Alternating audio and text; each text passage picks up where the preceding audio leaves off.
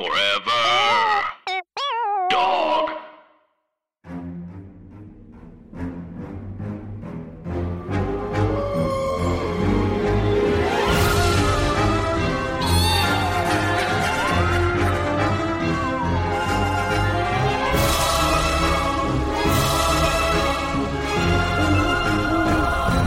Hello, Anna. Hello, Andrew. And hey, everybody else. And welcome to our podcast, Scary Stories to Tell on the Pod. It's a podcast about scary stories, urban legends, and two friends who do comedy for part of a career, part of a hobby. And yeah, we're good, dear friends who love to be scared. And yeah, we love to be scared, but also we dread being scared. So we're here with you to work through these things together and have a good time while we do it. Yes. And we are especially united in love by the books trilogy. This is my first time ever saying a sentence, so bear with me. We both are united in love by the trilogies of book called Scary Stories to Tell in the Dark, which maybe if you were born, you would have heard of it. It's by... And if you were never born, watch out because something's wrong. You're in heaven and you're a ghost. Before you're born, you're a ghost. After you die, you're an angel. That's just the rules. It's stories collected by Alvin Schwartz with the drawings by Stephen Gamble, and we worship and we bow. And, yes, deeply. And today's a Monday. It is a Monday. Means that today we read a story from one of the books. Isn't that exciting? It's hugely exciting, and especially exciting, Anna, because it's your turn, and all I have to do is damn listen. Well, everyone, get ready to be absolutely terrified, because today I'm reading one of the stories that is so scary that anytime I think about it, I throw up. Anytime I turn the lights off at night, I gasp. When I see a skeleton, like even if it's just a decorative skeleton, I cry because that scariness makes me think about this story. Oh my God. It's one of the things where if you have like a heart condition or something, you shouldn't listen to the story. Oh. Because it's so scary. If you have to poop soon, you should do it now. Because the story is going to work it out. Okay? I'll wait. I'll wait for you to poop. I just did. Okay, thank you. Today's story is called The Slithery Dee. All right, here we go, baby. If you have a kid, put them in a dry bathtub and lock the door and then come back. I assume that's the safest place to leave a child. Okay, The Slithery Dee. The Slithery Dee. He came out of the sea. He ate all the others, but he didn't eat me. The Slithery Dee. He came out of the sea. He ate all the others, but he didn't eat And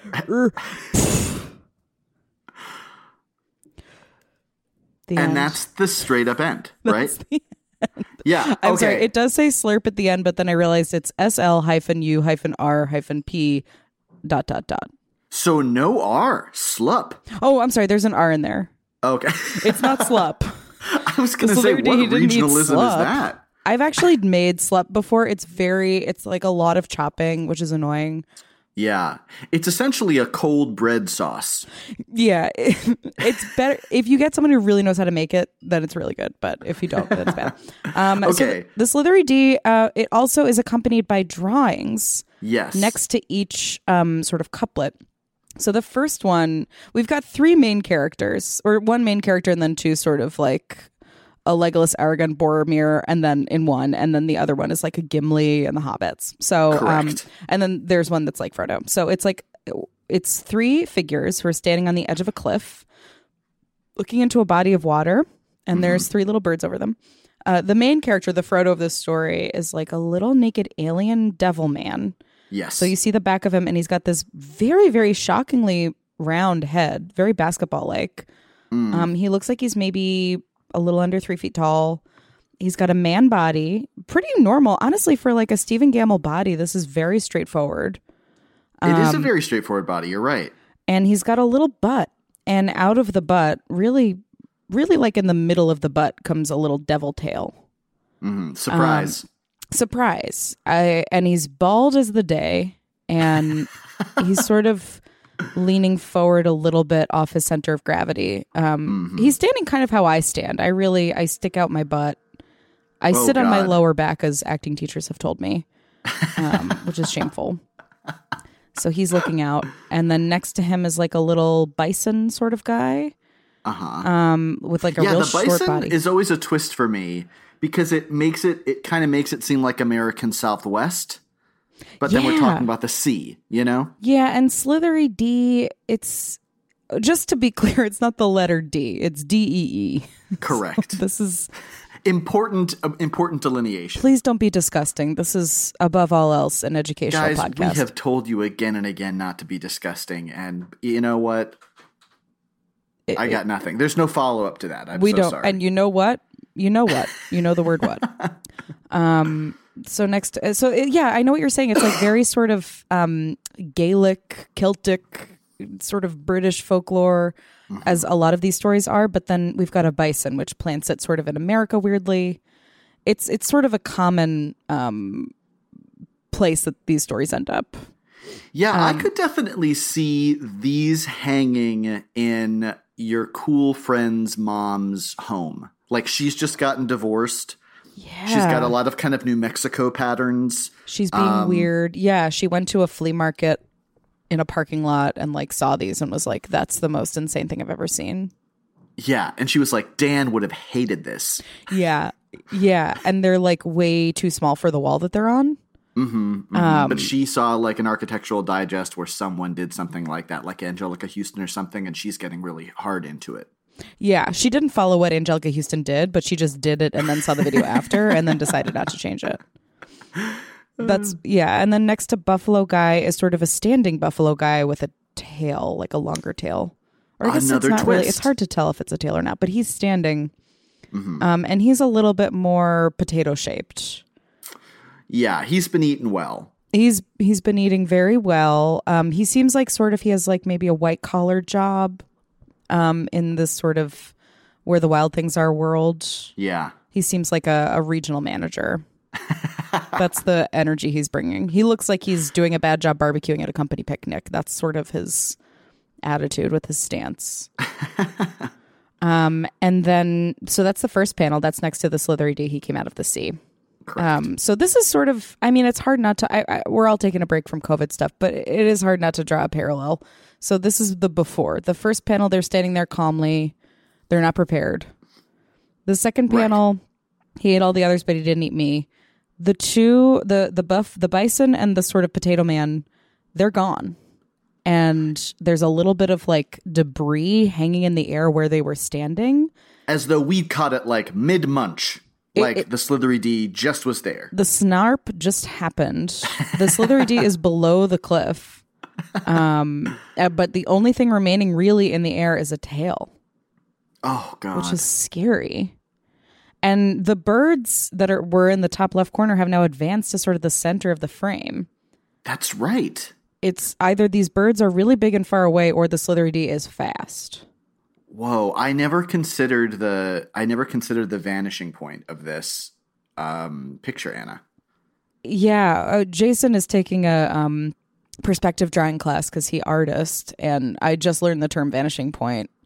So I was about to sort of nod and pretend to know what it meant. That's the only thing. I went to a magnet school for the arts in middle school and high school, and in 6th grade I was a visual arts major, and that really is the only thing I absorbed from that class. Amazingly talented students, really great teachers. I was just out of my depth, like I just wanted to draw werewolves, but I do remember Vanishing Point. You didn't want to involve a protractor. You were like, when do we learn how to draw ear fuzz better? Yeah, my poor teacher, Miss Henderson, we had this project where she was like, I want you to make a creative color wheel. And I just drew a werewolf, and each of its teeth were different colors on the color wheel. And then she truly took me aside after class, and she was like, I understand that people have subject passions, but I really need you to step it up. Oh my God, you were talked to because of how much you loved werewolves. I know. At an art school. And then I promptly switched into theater, where ostensibly I was hoping I could play a werewolf at some point. Drawing a werewolf would have been the most productive thing you could have done in that setting. Oh my God, they would have been like, hugely. Thank you so much for helping out. Oh my God, drawing a werewolf. That's good. Andrew, that was like the closest you got to being a rebel. I think so. Yeah. Yeah. One time also in that, I was so unhappy in that class because I just was worse at this than everybody else. And it wasn't even a matter of working hard because I didn't love it as much as everybody else. My other rebel moment that I had is one time I was like, I just got to get out of going to that class. And I had some extra Halloween makeup in my bag. And I pretended to throw up. And then I put a little bit of kind of like bruisey colors under my eyes so that it looked like I was dehydrated. And I got out of class. Wait a minute. You pretended to throw up? Yeah, I pretended to throw up. I in just front of said people? No. I You just said was that- like, I was like, I have to go to the bathroom right now. I ran into the bathroom. I applied some sort of blues and greens and maybe a little bit of a yellow just to give it a sick look. And then I came back in. I mean, probably Miss Henderson was like, what the? This kid just put a bunch of fucking makeup on his face. He's like, I don't watch Drag Race, but like, what's a term for like a weird drag queen who does like kooky colors? That's you. Yeah, That was ill drag. Yeah. Yes, you see. We're born naked and the rest is getting sick. Oh my God. That's true. That's wow. so sweet. Chew on that, man. RuPaul. You should have gone to the bathroom and drawn old man makeup and then come back. I threw up my life. Yeah. Yeah, wow. That thing. Sixth grade was a hard time. Sixth grade is bad. If you know a sixth grader, just tell them they're doing okay. They're gonna be okay. Yeah, there's no worse time. I will say I think I peaked in sixth grade and then was sort of downhill Really? until age 22 and then Oh, okay. But on Long Island, sixth grade, you're still in elementary school, right? Yes. Oh, see, sixth grade is the beginning of middle school in Florida, and it's just too soon to be with eighth graders at that point. No. Like, I remember there was this really cool girl who now travels the world on Instagram as her job, and I was like trying to catch up with like what the cool thing was. And you know, at the beginning of the year, everyone was wearing Abercrombie and Fitch. For Christmas, I was like, I just need something from Abercrombie and Fitch, please. Yeah. My mom got me a shirt. It said Abercrombie and Fitch. First day back, spring semester, I go in, and very cool girl goes, "Ugh, I'm anti-Crombie and Fitch." And I was like, well, fuck. Like, I just don't know what to do anymore. No, she needs to make up her mind about what country she lives in. That's, you know, we're all just trying. Yeah, it was hard. It was hard to deal with that at 12. I was like, Jesus. The moving target is hard. Yeah, wow. And then I just gave up. And I don't think I ever tried again in terms of brands. I think I saw behind the curtain, you know? Yeah. Oh man, of course. Well, the vanishing point moved. Yeah, it sure did. Brings us back to the Slithery Dee. Masterfully done, Anna. We're halfway through. Yep. Slithery Dee, he came out of the sea. The second time, this is the Redux. We're sort of back at a fake normal. Yeah. It's just him standing by himself, and now his hand's on his hip. He doesn't care. In the panel before, he's like halfway between arm at side and hand on hip, and now his hand's on the hip. He is the most cocky he's ever been. Defiant. The birds are now sort of over his head. Oh yeah, which is scary. And his shadow, it's just him and his shadow, really, and the birds.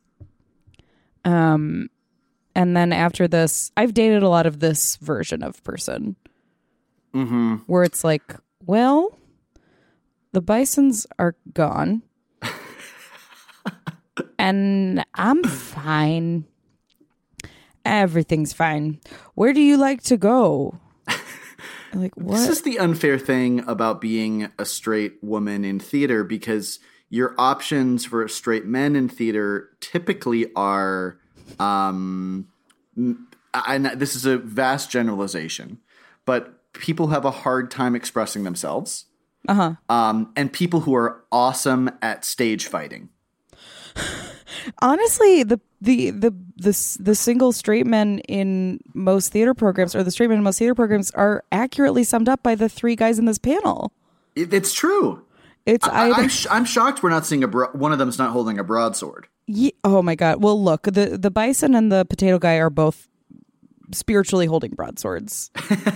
The bald guy is sort of like the one who dances Billie Jean at the cast parties. Yeah. And like is very sexually active, but like, you know, still isn't allowed to drive or something. And then like you figure out that he like used to date a 45-year-old woman, and you're like, wow. You know, like, how did that happen? Amazing. His claims to importance are that he spent a summer in France and he's uncircumcised. And that's like all he needs to do to be interesting. And frankly, I still feel that way. Plenty. Honestly, yeah. He's got some square glasses, which is a first. The bison is a techie, and the potato guy is stage combat.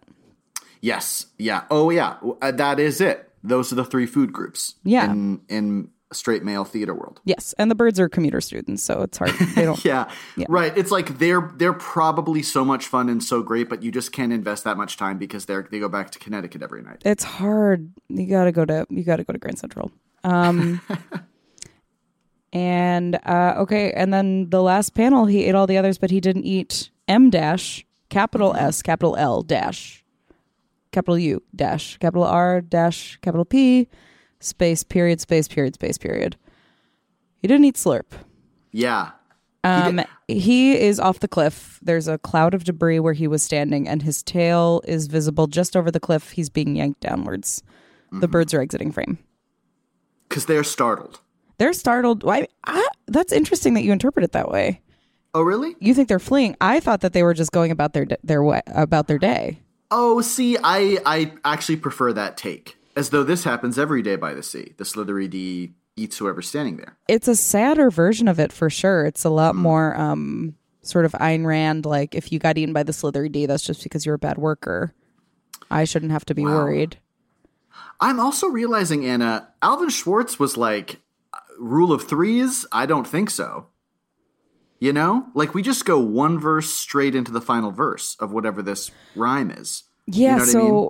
So I looked it up. So the Slithery Dee is originally written by none other than Shel Silverstein, who was another important figure in the world of children's books in the 80s and 90s. He wrote the Slithery Dee, and it was originally a little bit longer. Okay. But the version... so the Smothers Brothers recorded a Slithery Dee song that is available for listen to on Spotify. Great. Okay.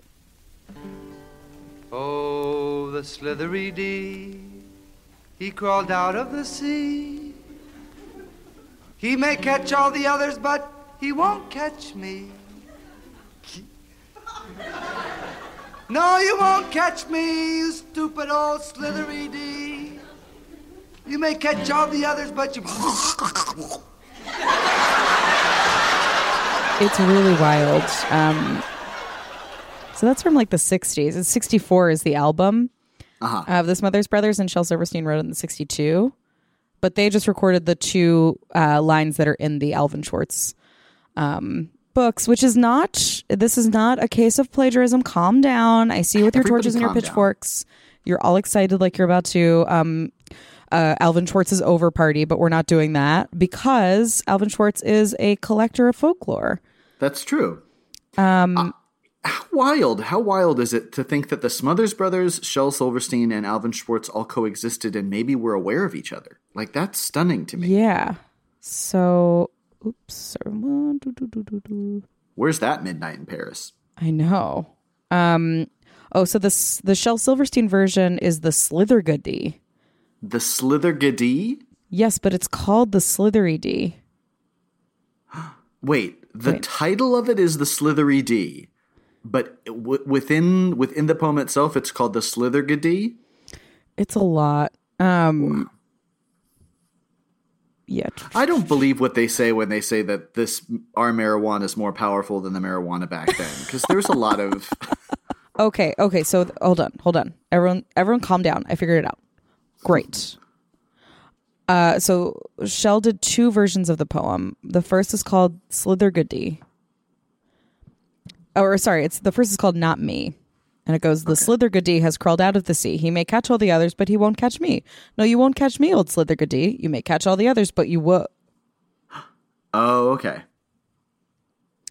I like how that's a direct address to the Slithery Dee. Defying the Slithery Dee. I know. It's also much more Shel Silverstein. Like, it's more like binky bouncy bonky all over the place. But then there's a longer version. Oh, the Slithery Dee, he lives in the sea. He saw all the others, but he didn't see me. So the first stanza, we're just seeing. We're just being seen. But he wasn't seen, and he's feeling very cocky. Then it's the Slithery Dee. He came out of the sea. He chased all the others, but he didn't chase me. Active. Okay. Stakes have been risen. Yes. The Slithery Dee, I hid in a tree. He caught all the others, but he couldn't catch me. Wow. Okay, so we've had a near scrape. We're in a tree. We're feeling good about ourselves. Mm-hmm. The Slithery Dee, he went back to the sea. Oh, he ate all the others, but he didn't eat me. Okay, we're feeling cocky. False ending. We're back to cocky. Yes. The Slithery Dee, oh, where can he be? He ate all the others, but he'll never eat... ... parentheses. Abrupt stop and a strange noise, close parentheses. Okay. Yeah, so this is a superior version. This is more complex. I'm into it more than I am the other, and I hope that's okay with everyone. I like a build. I like a slow build. I like the sort of cockiness. Right, we see growth and diminishing of the character. You know? There's a tree involved. I like the tree personally. I mean, I love the birds. Don't get me wrong about whether or not I like the birds. I like the birds. And there's also a lot of different recordings of this. There's a Party City scary story CD that has a recording by a woman reading it, which is kind of nice. And she does a really good slurp sound. I thought her read was good, but I thought her slurp sound was incredible. There's also a really scary death metal song. Like a legit one? Yeah. We'll post that up too. It's by a band called I Speak in Calculus. I mean, classic death metal name. Classic.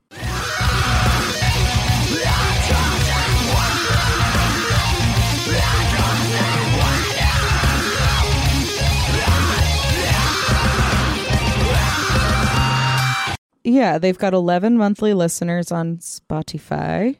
Okay. And this is for them. Honestly, look, we're all on the same damn planet.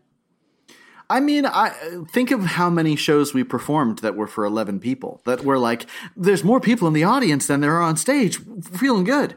Yeah, I'm proud to say that Andrew and I have both performed in dorm room sort of backup cafeterias where there were more people on stage than in the audience. 3 people sitting in the audience desperately trying to study.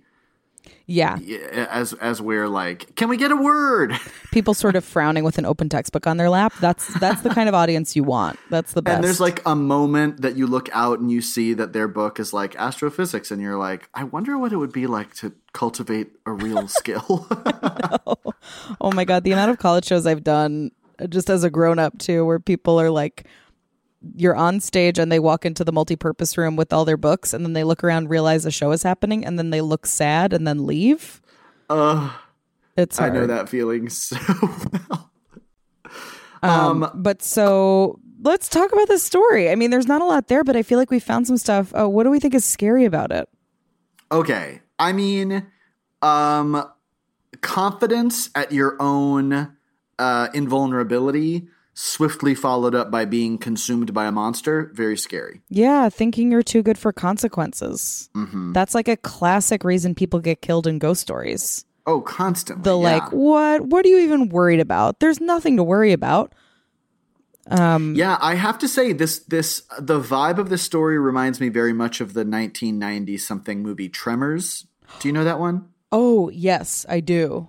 Something about a lot of machismo combined with a thing coming from below you and snatching you up and then sucking you down. Wow. Very scary. Should we watch Tremors? I love it. I just watched it on Wednesday, but I'll watch it again. I know. In our last episode, I said that I thought I saw it at a drive-in when I did remember that I watched it at my cousin's house for his birthday on the day that Pope John Paul II died. That is what we turned off to then look at the coverage of the Pope being dead. Anna, you mentioning it put me in the frame of thought to look for it, and it's on Netflix. Oh, it's very fun. It's really? a very fun monster movie. Oh my God, that's good. And Kevin Bacon is in that? Kevin Bacon's in it. Which I have to say, we have a mid-roll ad about the Last Degree of Kevin Bacon, which is a podcast you can find on Spotify. Jason and I listened to it. We couldn't stop laughing. Oh, I can't wait to hear it. It's Josh Rubin, right? He directed it, I think. Oh, that's amazing. I forget who wrote it, but he's a good person. So good. But I heartily recommend Beyond even the ad. Wow. But it's very funny. And Kevin Bacon is in it. It's just great. Also, you know who's in Tremors? Which I never forgot, but I think it's worth repeating. Reba McEntire. Wow. Yes, she plays the gun nut's wife. Oh my God. And she sings the closing theme song. There's a theme song for Tremors sung by Reba McEntire? I shouldn't say theme song. It's like it's a credits roll song. Okay, so it's not her going, "Ooh, Tremors was a little girl." Wait, a Reba McEntire song about, like, from the perspective of a tremor in the style of the song Fancy is my dream. And if anyone can make that happen, I would be very appreciative. It's just one dancing shoe.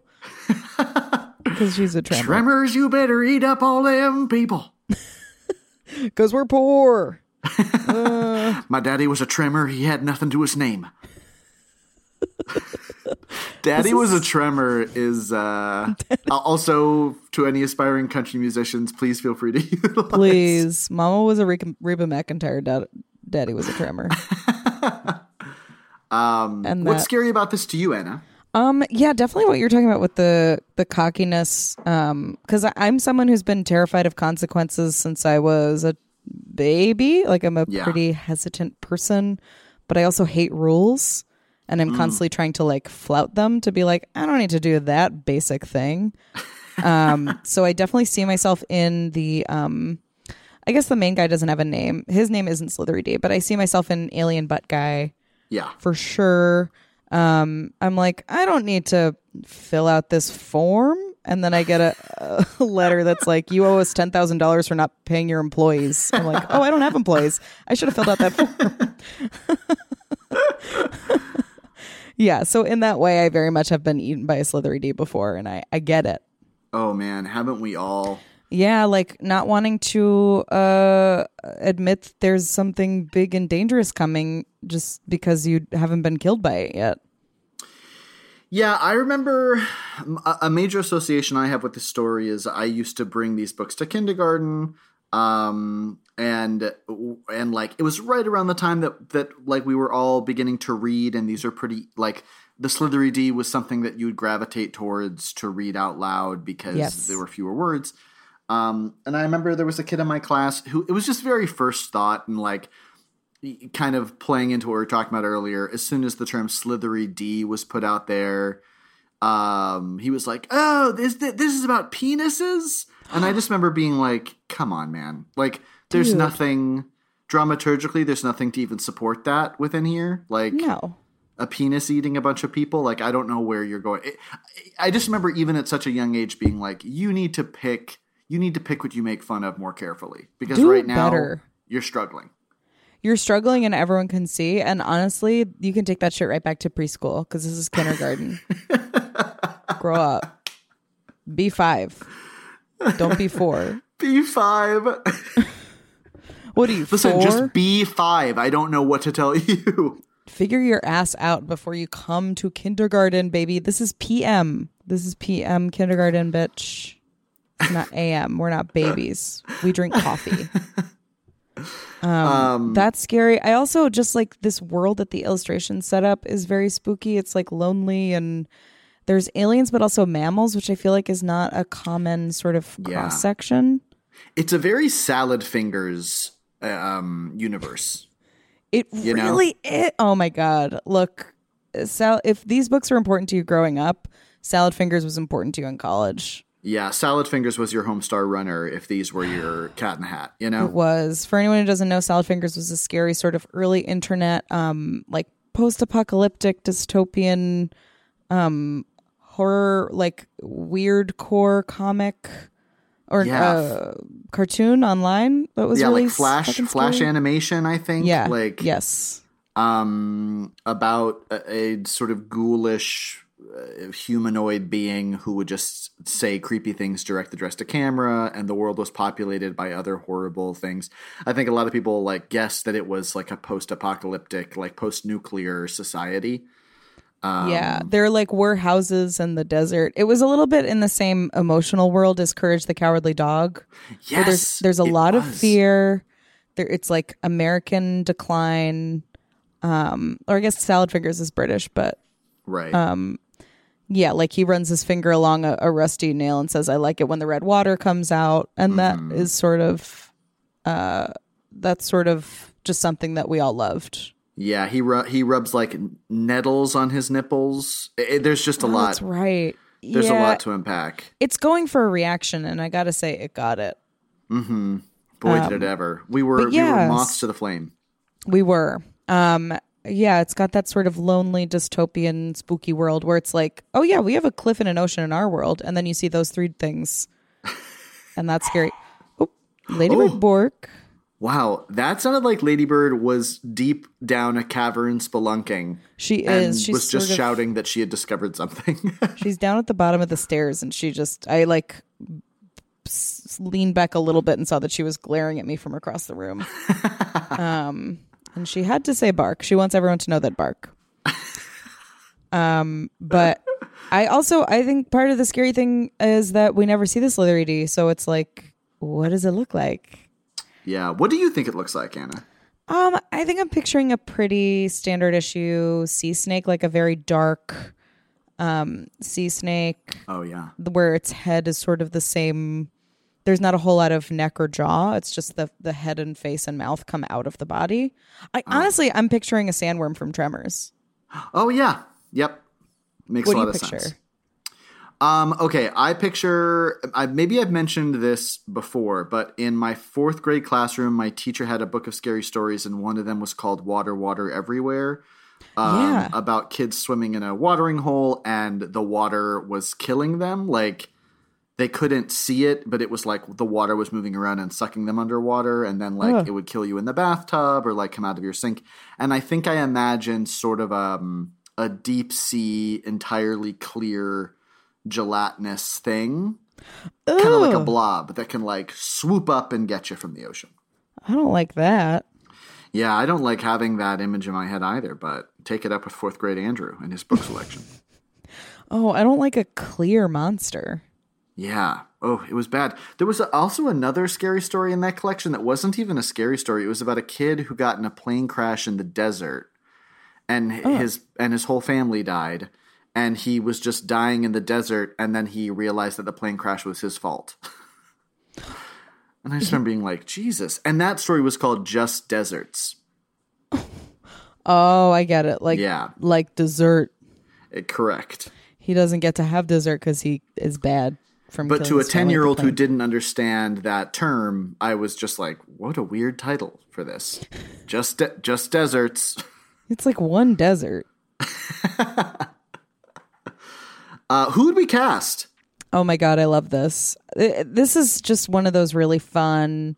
This is sort of like New Year's Eve. Like we can just cast a lot of really fun people. Yes. Exactly. We want to get everyone in there. In terms of the Slithery Dee, maybe sort of like a Christopher Lee hologram, like if he's a Vale. Oh, fun. I don't know what his hologram is up to these days, but if we can get him, it would be really fun. Yep.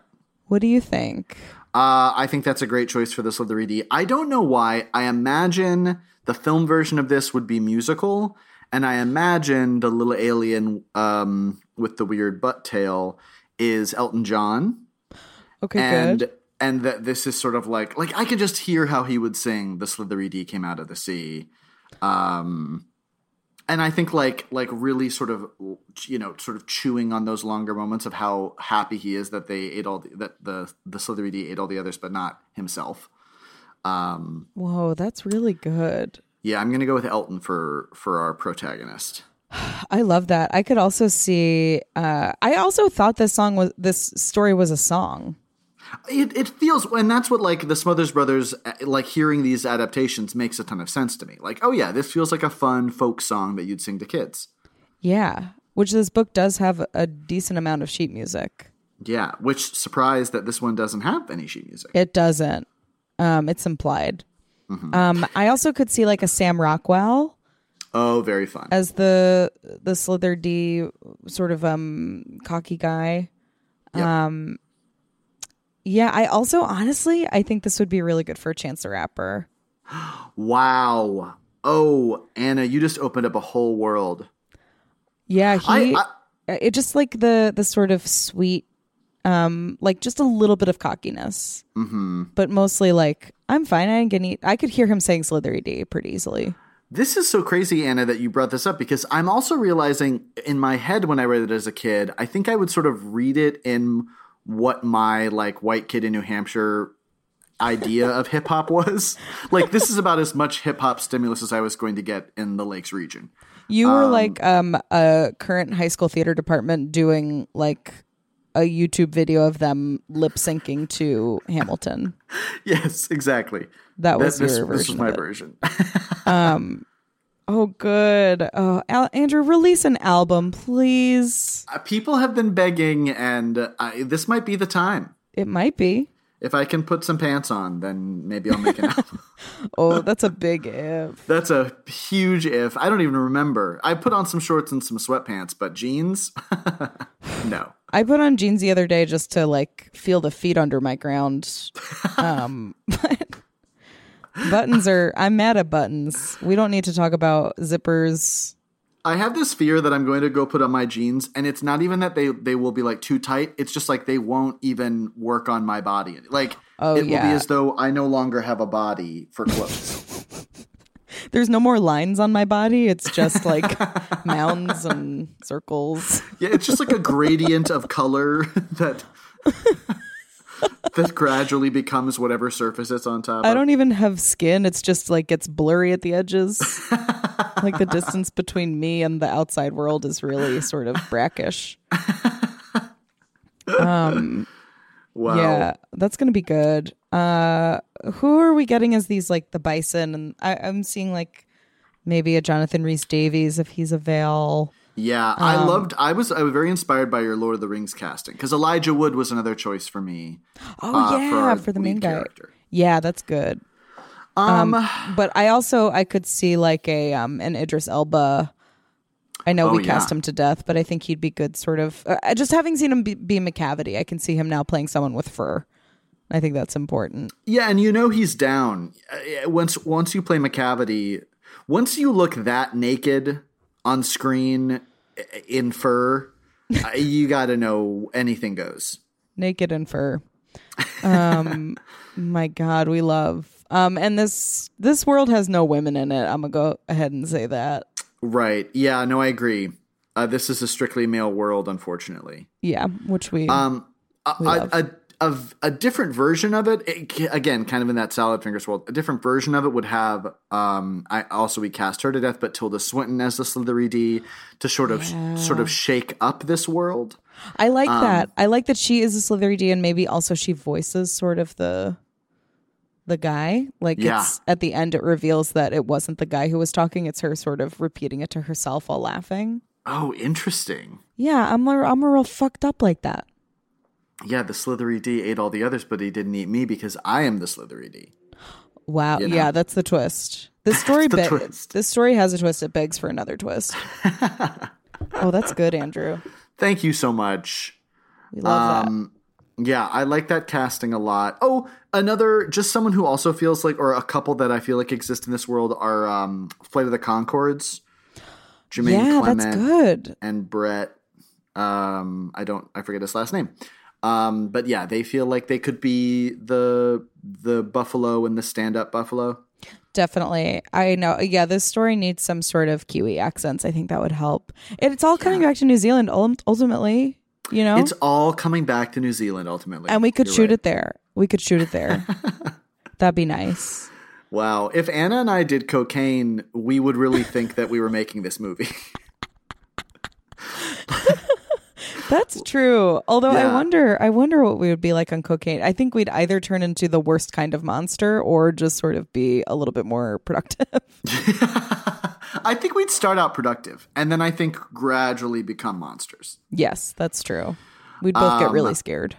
Anna, I am so glad you chose this story. Thank you. I know. I remember sort of wanting to like it more than I did as a kid. And I think reading it now, I really appreciate it in a way that I didn't before. Yeah, I respect you choosing it also because like I think it's a hard one to tackle because it can seem so sparse. But I love knowing that it's folk music background, and I love knowing that Shel Silverstein was involved. That's really amazing. It's really nice. I know, because I was like, oh, I'll do Slithery Dee, and then I was like, wait, that's a Shel Silverstein story. But then it's both. And I had a absolutely deep love for Light in the Attic, Where the Sidewalk Ends. Me too. All of his stuff. I wanted to be a poet for a little while. And if this is how you're learning about it, I apologize. But yeah, Shel Silverstein looks a lot like our friend Max Rubin. In fact, I'm always shocked that Max has never been Shel Silverstein for Halloween. Max, put a house on your head. Be the light in the attic. Shel Silverstein has some spooky poems. Wow, Andrew, good point. There's one about a little kid telling scary stories to a vampire, a werewolf, and a ghoul, and he scares them all away. Oh my God, that's really smart. We should do that. We should do that for an Herb Ledge. Herb Ledge. Oh my God, good one. Anna, could I read? We've been getting a wealth of user-submitted scary stories. Yes, do. Okay. This one's subject is My Grad School is Haunted. Oh. Great subject. Hi, Anna and Andrew. When I was a graduate student, I attended a Catholic college in Philadelphia. Catholic colleges are classically the scariest ones. Yeah. Nuns taught undergraduate classes and lived on campus in a separate building. Oh my God, okay. They were plainclothes nuns. They wore regular clothes like all the other professors. You could tell them apart by the silver pins they wore. Ooh. Oh, a little bit of a Hunger Games for your nerves. One night during class, we had to break up into groups of 2 to work on an assignment. We were allowed to leave the classroom, also night class at Catholic University. Ooh. Ooh, it's asking for ghosts. We were allowed to leave the classroom and work in other parts of the building. My friend and I chose a little cubbyhole space on the second floor of our building's rotunda. A very old, very beautiful structure with 5 floors and open balconies. The picture is below. Oh, the picture is gorgeous. Wow. I'll send it to you, Anna. While we were working on our schoolwork, my friend and I saw a nun walking along the balcony of the top floor. We were instantly unsettled because unlike the other sisters in the school, she was wearing full habit. It was also pretty late, and unless you were teaching a class, there was no reason to be walking about. The other unnerving piece was that she was walking silently, gliding, you might say, along the top floor balcony. There was nothing up there either. I'd explored it during the day once, and it was mostly locked rooms and storage. Tell me you see her, my friend exclaimed. She was freaking out. I thought it was really weird too, but thought if we both saw the same thing, then there had to be a reasonable explanation. A few months later, I learned from another classmate about the legend of the nun. Back in the day, when the nuns lived in the main building and wore full habits, one committed suicide by jumping off the 5th floor rotunda. I know without a doubt that she was who we saw that night. There are a lot of sites that confirm this legend as well. I've included some of the top links. Oh, God, and they did. The creepiest part is that I didn't know anything about the legends and rumors until after both my friend and I saw the ghost nun. Hope you're as creeped out as I was.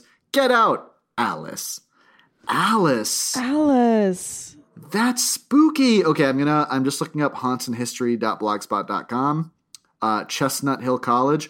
It looks like the house from The Haunting, the 1999 classic film. The Haunting. Oh no, scary. Yeah, wow. Oh, and then wow, there are multiple haunted buildings here.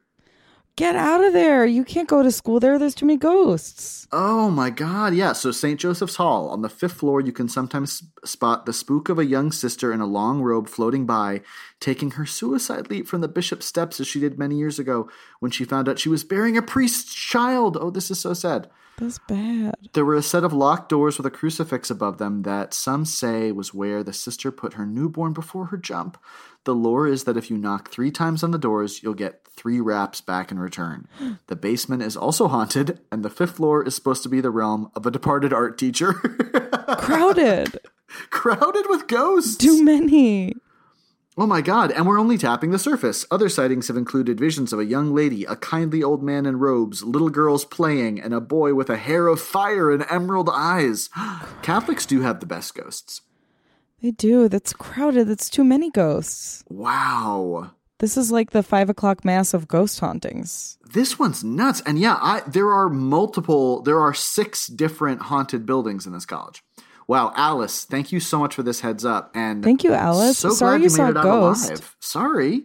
Sorry you saw a ghost. I'm sorry that ghosts are real according to you. I'm so sorry. Wow. You guys are all killing it with the stories you're submitting. We're loving them. You really are. Thank you for doing our job for us. Someone on our Instagram page commented when we mentioned in an episode description about the glowing tombstone that they first read it as glowing trombone and that they were instantly like, oh my God, I have to listen to this episode. We're so sorry to disappoint you. Please, if anybody has a story about a haunted trombone or anything close to it, please get in touch. You know they're out there, so just share it with us. Bring us your TGS, your trombone ghost stories, The Girly Show, 30 Rock. Leave me alone. Look, I'm just so grateful we're all here talking about ghosts. It really helps my brain. Me too. It brings me such peace to be able to be scared about things with you, Anna. Me too. I'm glad that we're continuing sort of normal, just to give people a break. And like we've heard from people who are sort of on the front lines. We got a nurse who said thank you, which is just so nice to hear. Thanks to all those people for being actual heroes. Yeah, and let us know what other shows or reading or spooky podcasts you guys are absorbing to help you get through this, because we love a good recommendation. Please tell us to recommend. Anna, you're just the very best. Andrew, you're the king of God. No, I don't want to get ghosted by that nun. It's gonna happen. Sorry. And everybody else, get out. Forever Dog. This has been a Forever Dog production. Executive produced by Brett Boehm, Joe Cilio, and Alex Ramsey. For more original podcasts, please visit foreverdogpodcasts.com and subscribe to our shows on Apple Podcasts, Spotify, or wherever you get your podcasts. Keep up with the latest Forever Dog news by following us on Twitter and Instagram @ForeverDogTeam and liking our page on Facebook.